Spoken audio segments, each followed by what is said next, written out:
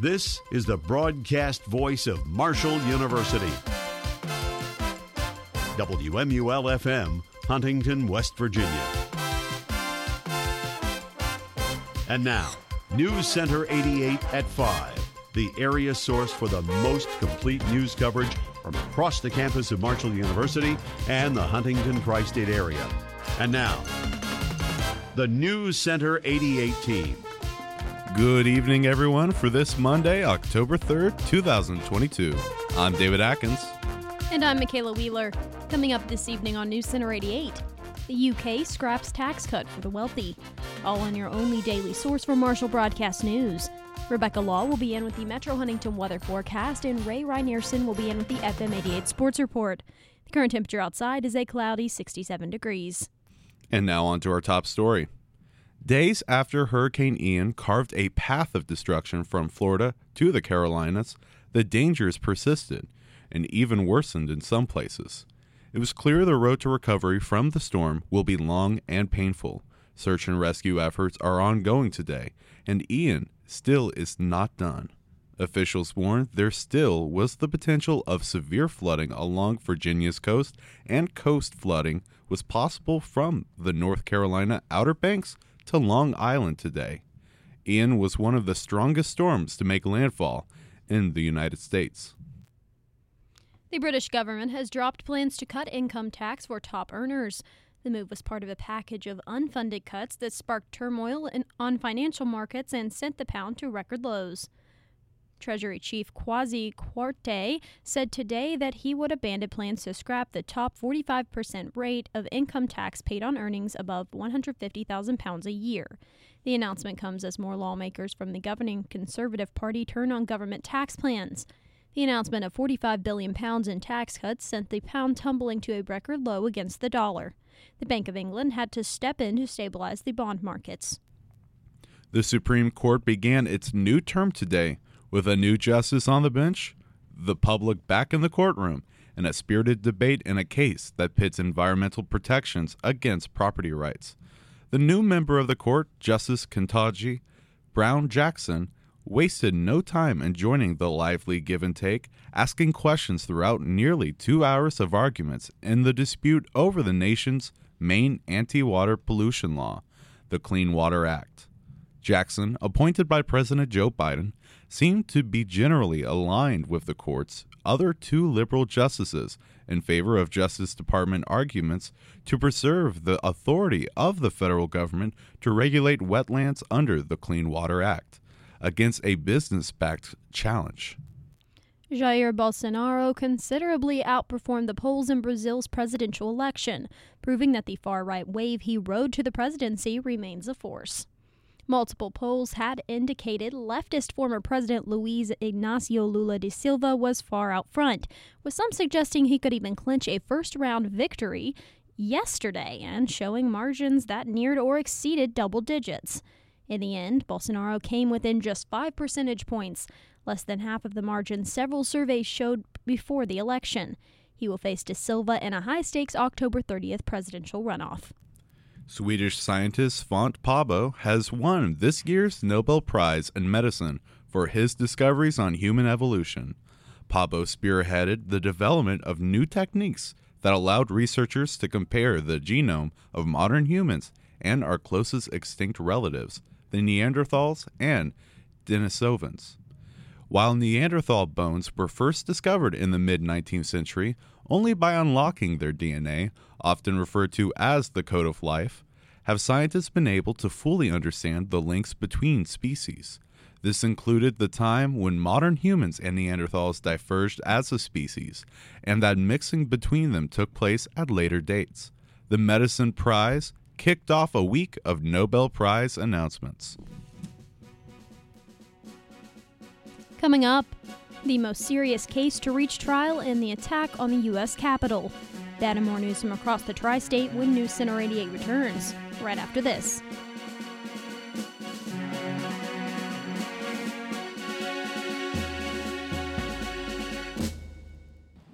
Social restrictions. Guidelines posted on every building. Fear that a simple sneeze might be more. COVID precautions prevent infection and should prepare people for if they do test positive. It's been a really rough adjustment because, I've never been back to what I was before I had COVID. After nearly 3 years of preparing for COVID symptoms, some say they weren't prepared for the after effects. They didn't give me any instruction at all. The marshal gave me the basic, watch your symptoms. If anything happens, just come back, talk to us. But the health department just took my test and sent me the results, and I never heard it. Summer Bowling said she expected light side effects after being fully vaccinated. Is it a lack of post-COVID preparation? Or is it a case of vaccinated symptoms versus unvaccinated symptoms? In a world without COVID, I would have just thought I was tired from just everyday life without that, even. And after that, I didn't really have any symptoms, I would say. Dawn from Campus Ministry says, whether you are vaccinated or unvaccinated, post-COVID symptom advice remains the same. Just take it easy, give yourself time to recover, and just take the advice of the CDC and stuff and do your quarantine well. As of February 25th, 2022, Marshall University reported that 82.9% of the total Marshall population has been vaccinated, and 57,070 tests have been administered. If you or anyone you know have questions or concerns regarding COVID, contact Marshall at covid19@marshall.edu or the Cabell Huntington Health Department at cabellhealth.org/COVID19/. For News Center 88, I'm Michaela Wheeler. I'm David Atkins, the Continuity Director here at WMUL, and here are some important academic dates for Marshall University during March 2022. Spring break begins Monday, March 14th, and will end Friday, March 18th. Classes will resume the following Monday, March 21st. Also Monday, March 21st, advanced registration opens for summer classes, and it's the recommended date to apply for summer graduation. Monday, March 28th, is the recommended date to apply for December 2022 graduation. As midterms are underway at Marshall University, students are preparing for a much-needed break. With spring break quickly approaching, students are feeling a sense of relief as they look to recharge over the week. As Matt Schaefer reports, students are looking forward to finishing midterms and having a chance to recover over spring break. Students are finally able to enjoy the outdoor space on the Marshall University campus again as the weather begins to warm up. However, outside the Student Center may still seem a little quiet compared to normal. This is because most of these students are preparing for midterm exams. But in just over a week, the outdoor space on campus will seem quiet for a very different reason: spring break.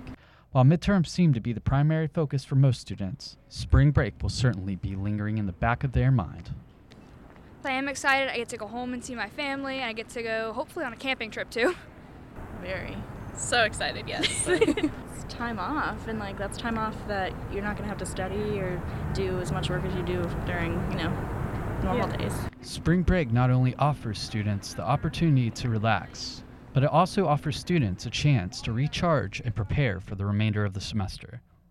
It gives them a chance to go home, recharge, and then they can come back fresh and not overwhelmed from midterms and stuff. Midterms are so stressful and everything, so it's a nice break to have. While most students continue to both work and study hard, spring break will offer students a chance to recoup and prepare to finish the spring semester with a clearer mind. For News Center 88, I'm Matt Schaefer. Ambulance sirens, a morbid yet familiar tune that can often be heard racing through the streets of Huntington after an opioid overdose. Programs here at Marshall University have hosted training sessions that provide students with the ability to help those suffering from an overdose by using naloxone, the life-saving medication often referred to as Narcan. If someone has a substance poisoning or overdose, naloxone can be administered and save their lives. That was John Prentice, a third-year Marshall grad student who hosted a naloxone training session earlier this week. According to an April 2021 report from the West Virginia Department of Health and Human Resources, an increase in overdose deaths has been seen nationwide since 2019, with the COVID pandemic only serving as an accelerator. When you are experiencing a opioid poisoning or overdose, you can stop breathing, and it's important that someone's close by when you're not breathing so they can administer this life-saving drug. Leah Tolliver, the director of Marshall's Wellness Center, encourages as many students as possible to take the time to learn how to carry and administer naloxone. Whether or not you think you'll ever need that skill, it is life-saving. Training on how to administer naloxone offered here on campus comes at no expense for students. There are people at the health department that are more than willing to come by and help teach and distribute naloxone. All you gotta do is call, so it's completely free. Students who are interested in learning more about naloxone training or who are suffering from substance abuse disorder are able to reach out to Marshall's Wellness Center or Collegiate Recovery Community for assistance. For News Center 88, I'm Connor Woodruff. Halloween falls once again, and Canova, West Virginia has a fun pastime for you to enjoy. Rick Griffith, a member of the West Virginia House of Delegates, turns his historic home into the Pumpkin House just in time for the spooky holiday every year. Griffith started the Pumpkin House in 1978, carving with his 3 daughters when they were young. I started carving pumpkins for them and filling up space along the porch rail and then the porch roof and the upper roof. Then it bled into the yard and became an obsessive-compulsive disorder. This year, the Pumpkin House features 3,000 pumpkins, with designs ranging from classic jack-o'-lanterns to all 46 U.S. presidents. There's even a section where the lyrics to John Denver's song Country Roads are carved in, and the pumpkins light up as the lyrics are played. With so many pumpkins to carve, Griffith relies on the help of many volunteers. The help that we get is unbelievable. I always say there are 2 blessings that I have in this. The wonderful people I get to meet and the kindness of over 1,000 volunteers that just walk into my yard and say, how can I help? Benjamin Wells, Marshall University's Methodist campus pastor, has been helping out at the Pumpkin House for 10 years. Having no idea he could carve until Griffith encouraged him to try it, Wells now spends many late evenings carving in the week leading to the Pumpkin House's open. Wells loves witnessing the community involvement through the event,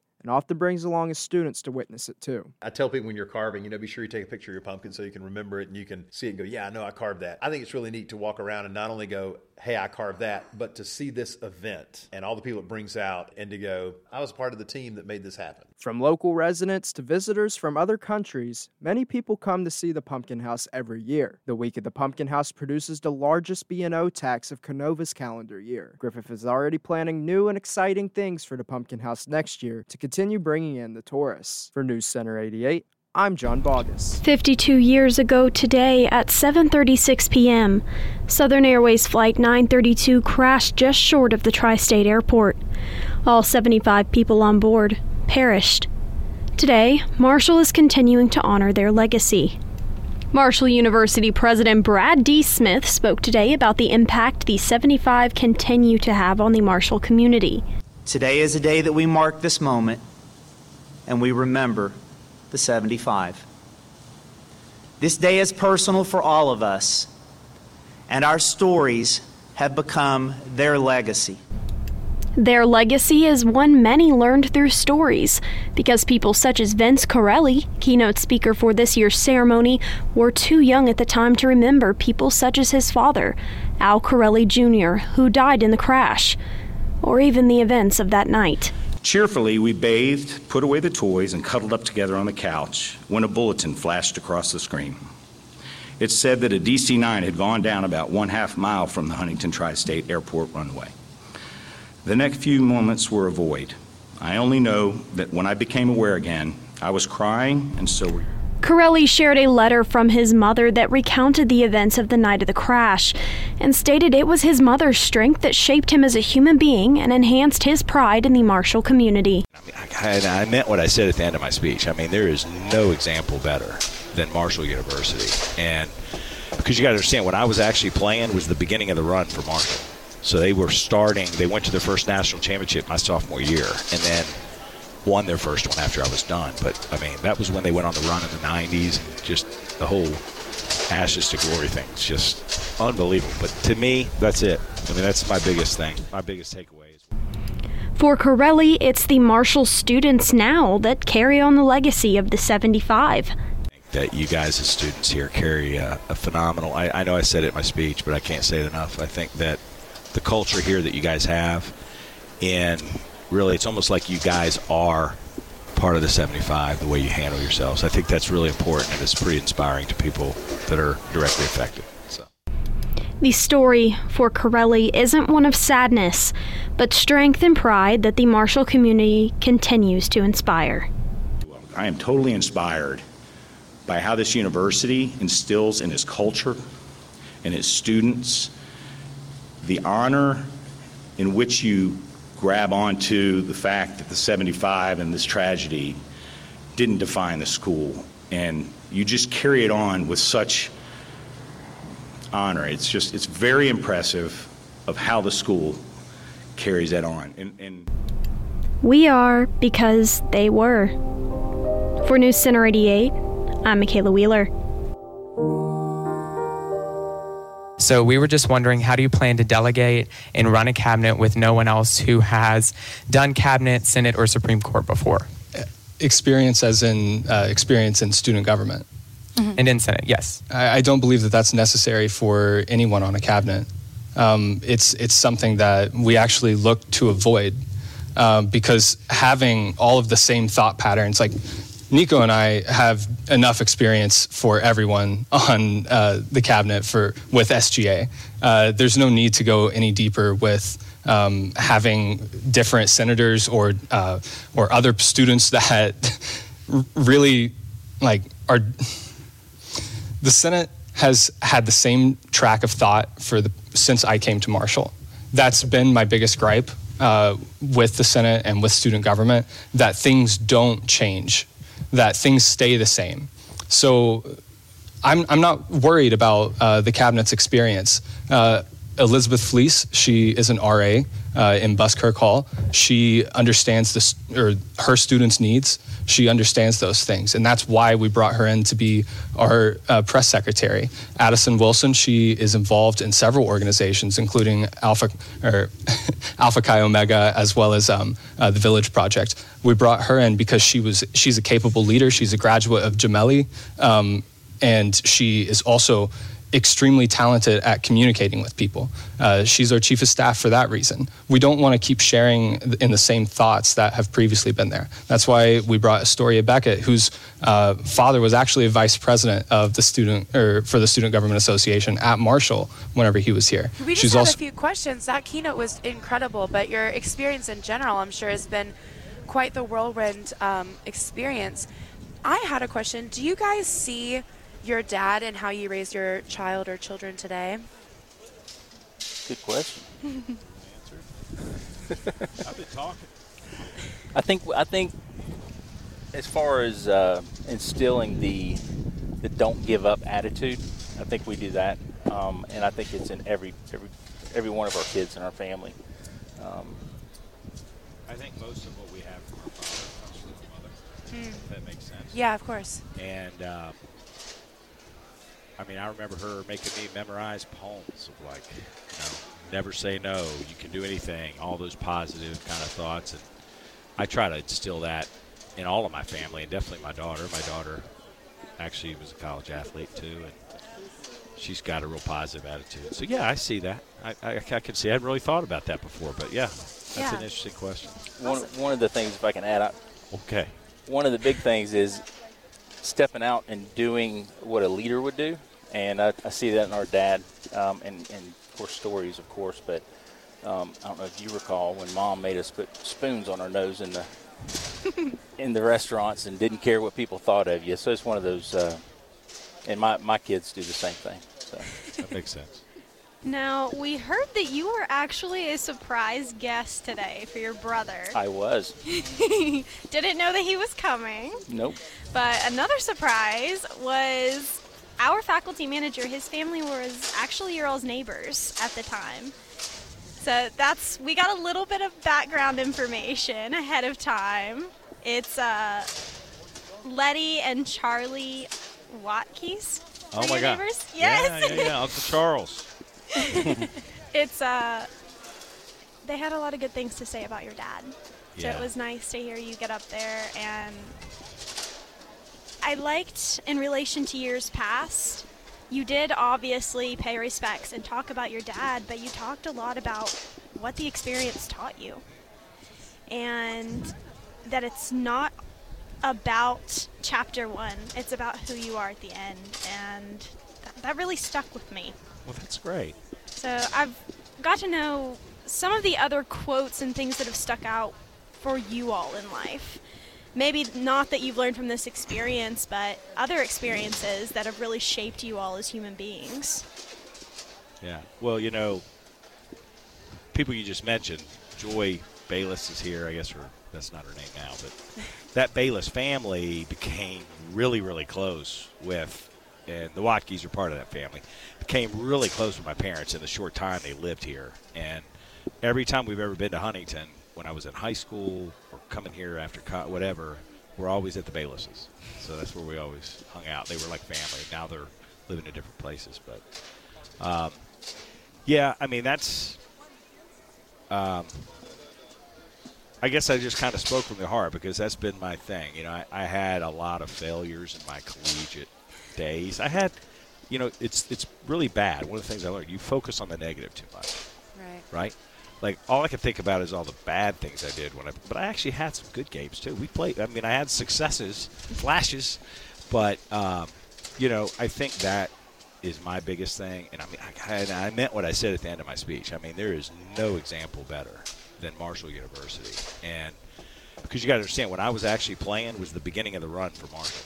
So they were starting, they went to their first national championship my sophomore year and then won their first one after I was done. But, I mean, that was when they went on the run in the 90s and just the whole ashes to glory thing. It's just unbelievable. But to me, that's it. I mean, that's my biggest thing. My biggest takeaway is what I kind of shared today is, you know, we all have, I mean, I referenced James. You know, James teaches us in the scriptures that it's not when, it's not if, it's when. Right. Bad things are going to happen, and it's how we handle those things that make us who we are. Welcome back to News Center 88. I'm Rebecca Law, and now it's time for your Metro Huntington weather forecast. Currently, it is a cloudy 39 degrees. Today, the temperature is a high of 40 and a low of 27 degrees. This afternoon called for light snow showers, but it never got cold enough to stick. The winds this afternoon will subside this evening. However, it will still be cloudy and very cold. Tomorrow, we will see a high of 45 and a low of 27 degrees. There will be considerable cloudiness all day with light and variable winds. On Sunday, the high will be 52 and the low will be 27 degrees. There will be winds up to 15 miles per hour all day and some clouds in the morning. However, by the afternoon, we should have clear and sunny skies provided by Mr. Sunshine. On this day in weather history, in 2009, 2 Alaskan communities set their all-time records for highest wind speed. St. Paul registers a wind of 91 miles per hour, and on St. George Island, the wind reaches 94 miles per hour. Thanks to weather.com and weather4you.com for this information. Currently, outside the WMUL studios, it is a cloudy 39 degrees. That's your Metro Huntington weather forecast for News Center 88. I'm Rebecca Law. Thanks, Rebecca. Now Justin Zimmer and Ben Cower join us with the FM 88 Sports Report. Good evening, Michaela. Marshall University announced the hiring of Christian Spears to serve as the university's 22nd athletic director. Here's a recap of this morning's proceedings. This morning, Marshall University announced the hiring of Christian Spears to serve as the university's 22nd athletic director. Spears joins the Thundering Herd after serving as deputy AD at Pittsburgh. One of the biggest challenges that Spears will face in the first few days on the job will be the lawsuit between the Thundering Herd and Conference USA. Today, Spears committed to let interim athletic director Jeff O'Malley finish the legal battle. You know, Jeff has done such an amazing job managing this situation. When you start something and you begin that leadership role, Jeff needs to see that through, and I'm so confident he will.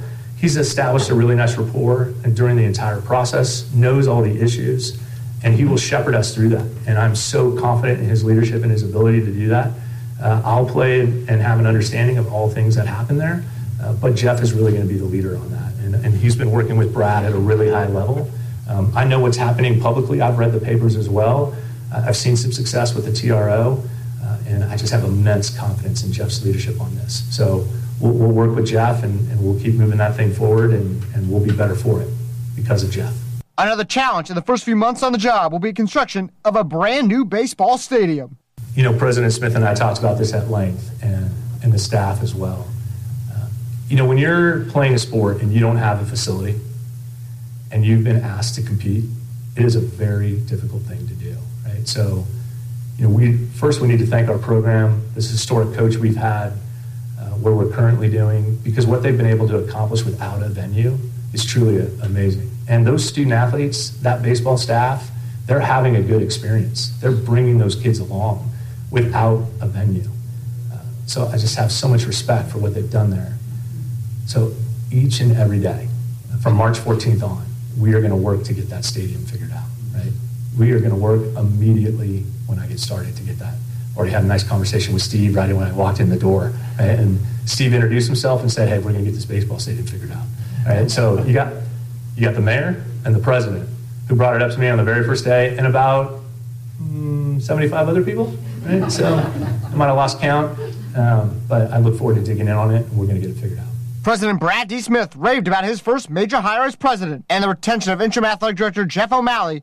According to Smith, will place the athletic department in a great position going forward. That would be an amazing outcome for us. Jeff is an icon in our institution. He's invested 20 years here. He's beloved.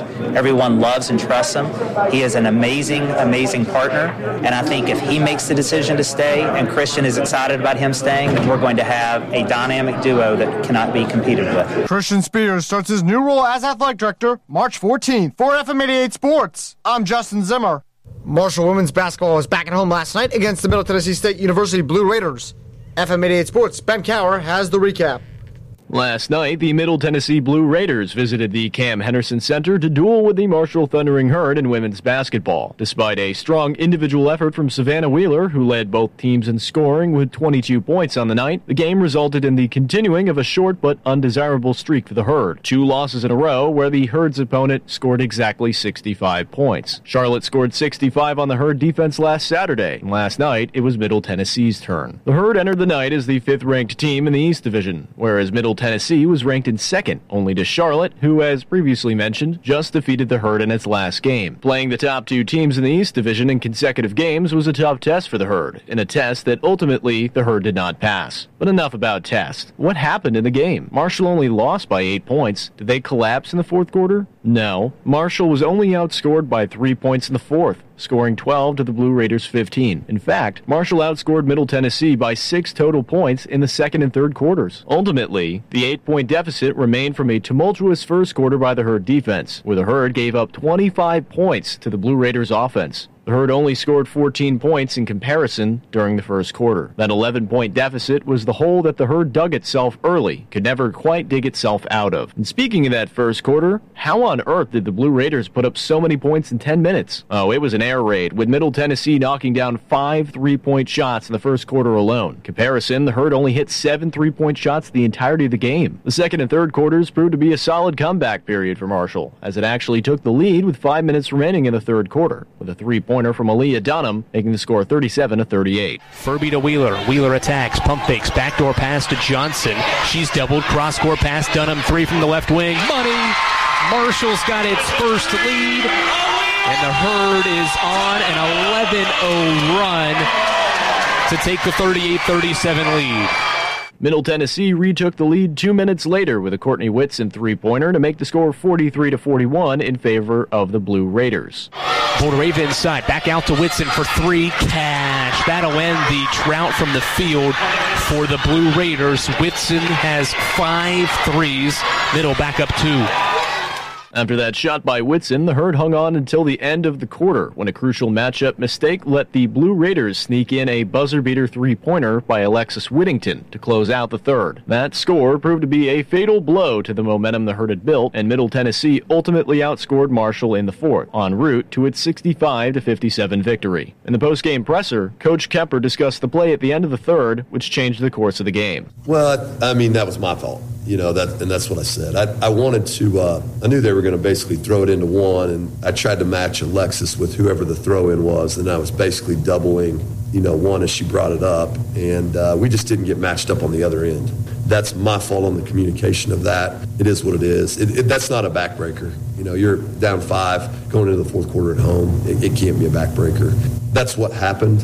That's what we were trying to do. We did not get it done. Wheeler was the only player to score double-digit points on the night for the Herd, blistering the Blue Raiders defense with 22 points. Middle Tennessee's Courtney Whitson scored 19 to lead 3 Blue Raiders in double figures, with Alexis Whittington and Courtney Blakely joining her and adding 13 and 11 points on the night. The Blue Raiders improved to 20-5 overall and 12-3 in Conference USA's women's basketball standings, while Marshall now dips to 13-12 overall and 8-8 in the conference. The Marshall women's basketball team will be back in action on Wednesday for a 7:30 p.m. tip-off at Western Kentucky. For FM 88 Sports, I'm Ben Cower.